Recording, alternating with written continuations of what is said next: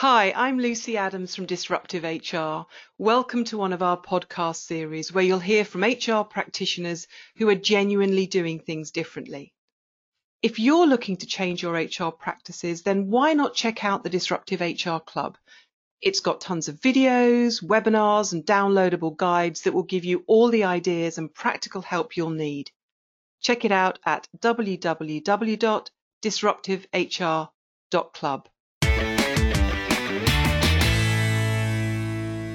So, hello and welcome to another podcast from Disruptive HR. Or if you're looking at this on the club, I think it's actually called a vodcast because we're actually able to see our guest today. Hello, Joel Barnett. Hello, Lucy Adams. Good to see you. How are you doing?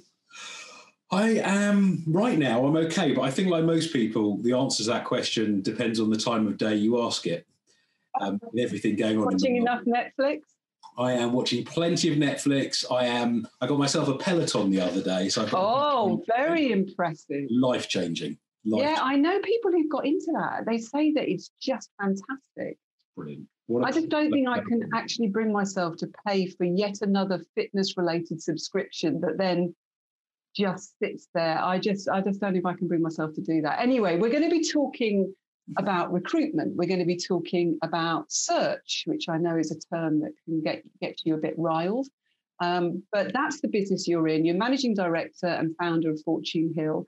So tell us a bit about how you got into that, how you set it up, and also perhaps tell us a little bit about the word search firm that drives you spare. Sure. Okay. Just for the record, I have no issue with the word search. It's the word executive that I object to. It's executive search that drives you mad. But I'll explain. So I'll get the boring bit out of the way first. Let me tell anybody who doesn't know me about me. So I trained as a search consultant. I was then given a bit of advice by a client who went on to be the HR director of a massive global organization. He said to me, look, if you want to be able to differentiate yourself from every other bloody headhunter out there, go and walk a mile in the shoes of your client. Yeah. Go and understand what it's like to be on the client side as part of an HR team. And that way, you'll see the impact of people when they're in a business, which, by the way, is very different to when they're a candidate in a process when you're thinking about recruiting them into a business. Sure. You'll see what happens when people are unbelievably successful. You'll see what happens when it doesn't work out. You'll get to understand what best practice assessment looks like, so how to accurately predict human performance. You'll get to understand this culture fit thing that everybody seems to be talking about. What does that actually really mean in practice? And you'll also get the benefit of working with external recruitment providers as well. So I did like 4.5 years with an entrepreneur called John Cordwell, 3 years with a company called HomeServe, with an agreement that if I did a good job, they'd help me set up my own business. And HomeServe, who actually entered the FTSE 100 about 6 months ago, I'm proud to say 12.5 years later, are still a cornerstone client for us. So, shall I tell you what my problem with executive search is? Yeah, tell us what your problem with executive. I mean, that's a fairly common term, isn't it? It is. And right from the very beginning, when I set up the business, I set it up from the point of view of a customer, so with customer need in mind. And I started to try and rethink all aspects of the world of executive search. And we wanted to make clear the reason we've rebadged ourselves. So we now no longer refer to ourselves as an executive search consultancy. We talk about Fortune Hill as a leadership search consultancy. And part of that is we wanted to make clear, Lucy, that we don't just do the same things that every other search consultancy does. Yeah, because it must be quite hard to differentiate yourself. Well, you can be really gimmicky about it. There's lots of gimmicks that you can come up with. But we wanted to really stand out on our own and prove that we've actually tried to engineer a way of working that delivers the best outcomes for organisations and the people we work with. And executive search firms seem to follow a conventional set of working practices that seem to serve them before they necessarily serve their stakeholders. There's a whole load of illogical stuff that people just accept about executive search firms. For example, nobody has ever been able to explain to me why an executive search consultancy would charge a percentage of the candidate's salary as a mechanism for calculating their fee, it doesn't make sense to me in any shape or form. And it just, even the sound of it, when you stop and think about it, executive search, it sounds like something out of the 80s. Yeah. Even describing people as executives is outdated. It conjures up visions of people sitting behind mahogany desks, whereas the type of organizations that we want to work with, we do work with, thankfully, are the type of organizations who need leaders. They're people who make things happen, people who drive change and outcomes. And we also don't believe that you have to be in the C-suite to be classified as a leader. Yeah. In businesses, it's accepted that people at all levels of the business can have a huge impact commercially and culturally. And that's what we exist to do as a company. That's where we get our buzz from. Everything we do connects to this purpose we have, which is to enhance our business partners' business performance and their culture, and to positively impact people's lives. So how have you fared during this hideous year? What's the search, whether it be leadership search or any other type of search? What's the market been like? Has it just been dead? No, it hasn't. It's been depressed. It's been hesitant and uncertain, but it is still alive. It was dead. So if I think back to lockdown, the first lockdown, I lost count of how many we've experienced in London. But basically, we walked in to 2020 full of optimism, new strategy in place to focus on two things and two things only, the things that we consider to be the most important considerations for any business, which are its people, so HR, and its customers, so marketing functions. And we were flying, and literally everything ground to a halt at the beginning of that first lockdown. It probably took about 2 months for any sense of recovery, because I think people were in shock, weren't they? I mean, aside from the fact, if you're dealing with HR at that point, then they're going into sorting out furlough and all of that awful stuff. But actually, I think we were all so in shock. Oh, definitely. And people now are somewhat accustomed to juggling their professional commitments with the requirement to school your kids from home, for example. Whereas before, none of us had any clue what we were doing. And so things did grind to a halt for a kind of whole plethora of different reasons. But what we're seeing now, and it's been like this since the summer, is we're seeing organisations being slower to make decisions. So we're finding that the time between a company coming to us and saying, we may need your help, and them actually pressing the button on a retained search has been elongated. And that's, I think there's so many things on their agenda, people both as a collective and at an individual person level, that it's taking people longer to do things. I think conservatism is the thing that certainly in the UK we default to when things are uncertain. There are some notably incredibly brave businesses out there. And there are some sectors that are flying, right? So if you look at companies in tech, in entertainment, in health and wellness, in food, some of the mutual clients that we coexist in with you guys, some of them are doing unbelievably well, better than ever. And the ones that have humility will sort of be slightly ashamed of the fact they're prospering despite everything else that's going on in the world. But there is a level of demand. There are lots of people on the market, so supply outweighs demand currently. So as in many more people than there are jobs. However, the reality of it is, Lucy, demand for the very best people, the game changers, will always outweigh supply, because businesses that have the high standards that you should have when you go to market to recruit, that desire to bring in the very best possible person at the pay grade that you're operating at, they'll always find it challenging to identify, attract, and hire the very, very best people. So there'll always be a level of movement. But interestingly, are you seeing changes in the types of HR people? I'm going to focus on the HR cycle. See, most of our listeners and viewers are HR. Are they looking for different things from HR, or was it just more of the same, that ability to cope with disruption? Have you noticed the shift over the last year or so? Not really. So I've noticed a shift in the last few years, in that more is expected, in the main, more is expected of the HR function than it had perhaps historically been. Yeah. But I haven't noticed a shift in terms of the type of requirements that are coming our way. And when you say more's expected, what do you mean? So I think there has been a bit of an awakening in business in recent times that the people agenda is the most important consideration for any business. Without the right people in the right places, with the right focus, you got nothing as an organization. If you're a tech company, people still build the tech. People still deploy the tech to make it work. Yeah. People still fix the tech when something goes wrong, and people still market and sell and manage customers who actually use the tech. And so I think as a consequence of the fact that, you know, if you're involved in business, you can't escape the sentiment that people are the most important consideration. There's no greater truism as far as I'm concerned. I think people are now expecting more of the people function. They're expecting that, you know, and I think you're responsible for this a little bit here, which is that there isn't a one-size-fits-all approach, that we have a similar level of personalization that our customers would expect from the way that we deal with them, the way that we treat them.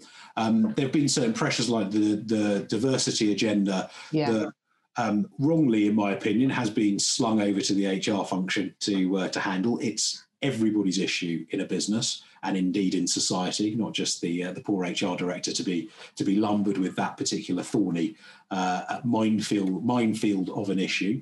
I know, I love it when directors in the past have said to me, "Oh, Lucy, we want you to be the conscience of the business," as if you can kind of abdicate your conscience to somebody sitting in a chair down the road, down the way. Makes me laugh.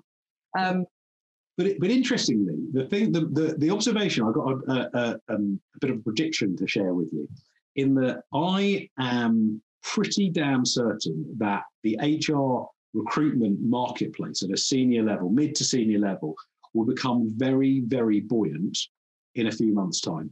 So you heard it here first. Because I had two forces that will drive that level of change. And one is, I think you'll see senior HR people basically just throwing the towel in. They're just exhausted. They're exhausted. The number of people I've been speaking to who have been lent on by the rest of their business, who have been responsible for tens of thousands of people in the population and had to furlough them, unfurlough them, refurlough them again, open sites, close sites, make people redundant, persuade people to take reductions in salary, all while managing their own team, supporting all their colleagues to do the same, and often looking after, parents that might be at risk or other members of the family, homeschooling children, etc. I think people are quite frankly exhausted. And I certainly saw that at the back end of last year, where an awful lot of people I know just shut down for Christmas and said, you know what, I've had enough.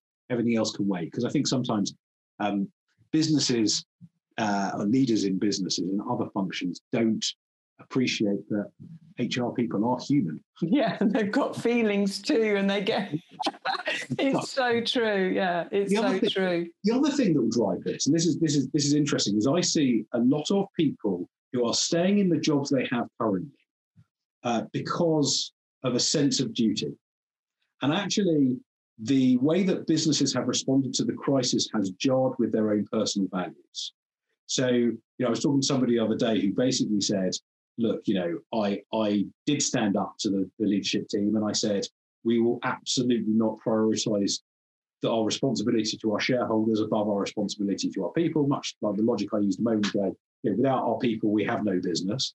And the shareholders should recognise that they might take a hit in the short term, but we're going to be driving long-term sustainable value for them by protecting the magic that we've created. But you're seeing a lot of people who are really at odds with the way that their businesses have behaved. And there are companies, my opinion is that companies will be judged by their people and their customers for the way that they behave during this crisis. The way that you behaved will determine your brand in the eyes of the people who work for you and the customers that you purport to serve. Nothing you write in a customer charter or shove up on the wall in your office about your values or guidelines will be remembered. And I think the companies who have treated people badly one big retailer I heard of the other day who's still insisting that people at many levels of management are coming into the office, despite the obvious risks to their health doing so. They'll see a massive exodus of talent. And of course, I think you're absolutely right about this kind of, what will determine your brand. What did you do in the war, daddy type stuff. It's, how did you respond to COVID? I think will determine that brand. So imagine that you're sitting there and an email arrives and it's somebody. Now I'm sure that you've got other people that do the CV sifting, but I'm just trying to get to what would be the kind of HR CV that you think, oh goody, I can place this person really easily. What would be the things that would really leap out at you? What a great question. So I'm going to ignore the aesthetic of the document. I mean, everyone's got their own rules on CVs. I actually place very little emphasis on the way the CV is presented. I'm very interested in the story it tells me. So let's talk about the story that I'm seeing. And that's not the story that they put in the top bit of the profile where they're a motivated self-starter, which I would always ignore and go straight to what have they actually done, I've never seen a CV that says, actually, you know what, I'm bang average and fundamentally lazy. Everybody tells you, uses all sorts of superlatives in their personal profile. Bang average and fundamentally lazy. I've worked with a few of them. This is, I want to lead on to a point about what's wrong with recruitment in the way that companies recruit in a second. But I've yet to meet anybody who's actually ever sat in a meeting. You're looking for a kind of narrative that the CV's telling you a story about this is who I am, this is what I've done. And it is very simply, I want to see where have you worked, how long have you worked there? Not because I'm going to get seduced by the prestige of the brands on the CV. I learned a long time ago not to allow myself or my partners, my clients to get seduced by brands. I'm interested in how long have you been where you've been? What have you actually been able to make happen in that time? Yeah. And I like longevity. I recognise that we come from a generation where people are expected to stay in jobs a lot longer than they perhaps are now, where there's more of a sense for you're borrowing each other's time for as long as it's sort of reciprocally suitable for each other, beneficial for each other to do so. But I like to see people who've been around long enough to actually drive proper change. So lay down a strategy, make something happen. So it's the amount of time that they've spent in the companies and whether they can talk to actually having delivered tangible, measurable, commercial achievements. If I can answer a slightly different question, when I get to actually meet somebody, what really excites me is, first of all, somebody who is genuinely passionate about what HR, what the people function can deliver for a business. Because you that there are actually still quite a number of people in HR who I think are really fed up with HR and almost kind of stop believing. Yeah, I think so. And I think you always see this kind of divergent groups of people who are hugely optimistic and come into the world of HR either directly early in their career because they wanted to be part of the function that drives the people agenda, recognizing it's a people agenda that can drive the success of a business. And you also see, I think, unfortunately, a bunch of people who are tarnished, have been tarnished, their views have been tarnished by the time that they've spent in the HR world to this point. And they've been sort of beaten down and are almost waiting for the end to come. When I meet somebody and they're passionate, first of all, passion's infectious, right? Doesn't mean they're good at what they do, but it's a nice start to meet somebody who actually gives a shit. Am I allowed to say shit on your podcast, by the way? You've just said it, so there we go. So basically, somebody who actually cares and therefore is going to be motivated to try and move the agenda, move the needle. I want to see somebody who's embraced innovation and not in a theoretical way. Nothing leaves me more cold than somebody sort of espousing the latest theories but actually somebody put stuff into practice, modified it for, taken some learning from elsewhere, modified it for their business to make it fit for purpose and done something which actually enhances the business's environment, its culture, to make that business environment and culture conducive to brilliant people being at their brilliant best. People who are commercial, this is really, really interesting. So we've just done a chief people officer search for a pretty notable consumer brand, not announced yet, so can't share details with you. But one of the chief executive and chairperson's prerequisites as far as qualifying criteria for the role was we want someone who's genuinely commercial. So what we would do in our sessions with people is we basically said to them, so just explain in idiot's terms for my benefit, how does your business make money? And Lucy, some of the answers were laughable. Honestly, some of the answers, people just don't understand their customers. They don't understand how their business actually works at a basic economic level. So somebody who can tell me how their business makes money. You know, it's on that, you know, Tanith Dodge, don't you? So Tanith, obviously, you know, one of the UK's top HR directors, gone into plural work now, but you know, M&S and WH Smith and, you know, Diageo and so on. And she did a podcast with us, I think a couple of episodes ago, but that's exactly what she was talking about when she was looking for people for her team is, you know, how few of them actually knew what drove the business to make money and then applying a people agenda in relation to that. But that's quite bad now. You'd think that was just a hygiene factor for HR. Yes, I agree with her, and I agree with your sentiment that it's not good enough. It needs to improve. And I actually am, you know, maybe I'm just feeling particularly optimistic today, but this could be quite conceivably the age of the CPO in the way that, you know, recent history, we've had the age of the chief information officer or chief technology officer and the age of the chief finance officer, because increasingly chief executives are savvy to the fact that if you get the people piece right, then other stuff looks after itself, right? So you know, a number of people quote out that Silicon Valley saying that you know, talent eats or culture eats strategy for breakfast. And I think if you can add talent into that mix, you're actually genuinely onto a really winning formula. I think that increasingly you're seeing some really good people moving into the people function early on in their career. And as we roll forward, I'm really hopeful that we'll see HR nail the opportunity, really step up. And you'll start to see it becoming increasingly common that the chief people officer is the consigliere to the chief executive. Yeah. And more so, where the real testament as to whether things work for the HR function is whether you then start seeing chief executives coming from an HR background being, you know, more commonly in situ. So, yeah, I mean, I think it's less than 5% of CEOs have an HR background currently. I'm surprised it's even that much. Yeah. Let's just wrap things up with your take on the recruitment, you know, market generally, or the way that companies recruit. And, you know, you obviously see it from the, you know, side of the supply side. What do you think companies are doing right? What are they perhaps getting wrong? What would you like to see happen? Just give us your take on that. Yeah, so it's much easier to talk about what companies are getting wrong rather than getting right, but I will make note to self to talk about the positives as well. So the most obvious thing is this accelerated swing towards having an internal function that does all of the recruitment, which is a brilliant concept and one that I'm wholly supportive of. And I've run 2 internal recruitment functions for highly successful businesses. If you get it right, it's great. But often what they're actually doing is considering recruitment as a cost rather than an investment, basically creating a function that's massively short-staffed, therefore cuts corners, tries to do one of the most important activities that any business undertakes, which is getting the right people into the organization.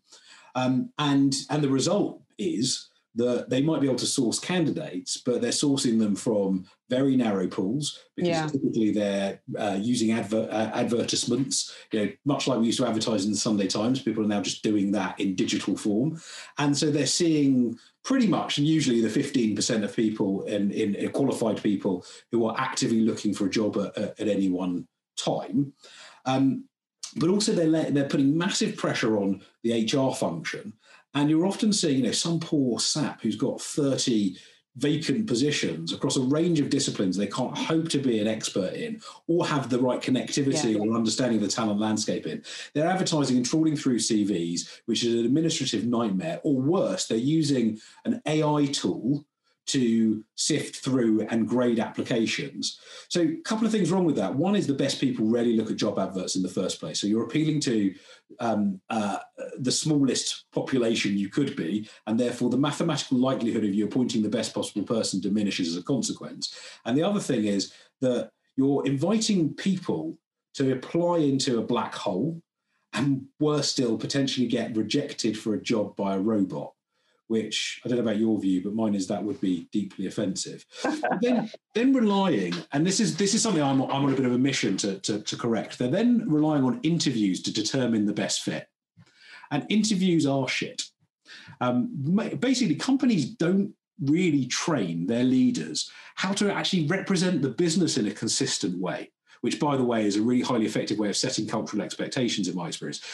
Let alone do they actually train them how to assess people and give an accurate prediction of human performance. So what happens is people then recruit in their own image. Yeah. And then if the leader who recruited that person doesn't work out, the chances are the person who they recruited doesn't work out. And we've trained quite a lot of companies as to how to effectively interview. And it doesn't involve interrogating people in a high-pressure artificial situation, unless, of course, one of the prerequisites of the role is being able to comfortably operate under extreme duress. You usually see the worst of people when you shine a light in their eyes and ask them questions designed to trip them up. Or worse still, you're going to get... I've had a couple of roles where that should have been in the job description, operating under extreme duress, but that's another story. I'm sure. I absolutely get this idea of the kind of HR as sort of process, administration, filtering, sifting.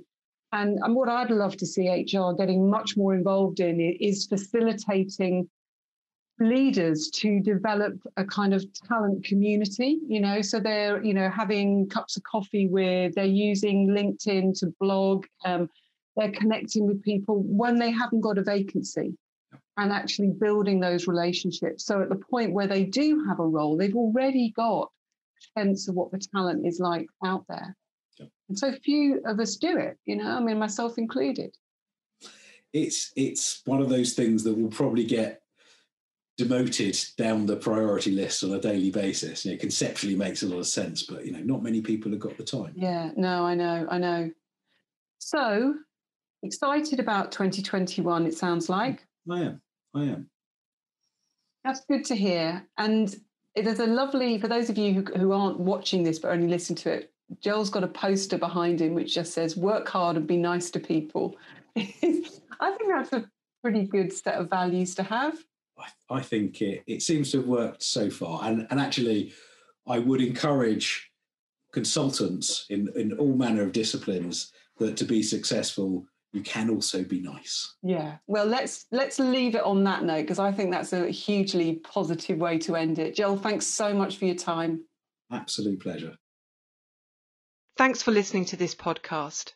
For more resources to help you change HR, check out the Disruptive HR Club at www.disruptivehr.club.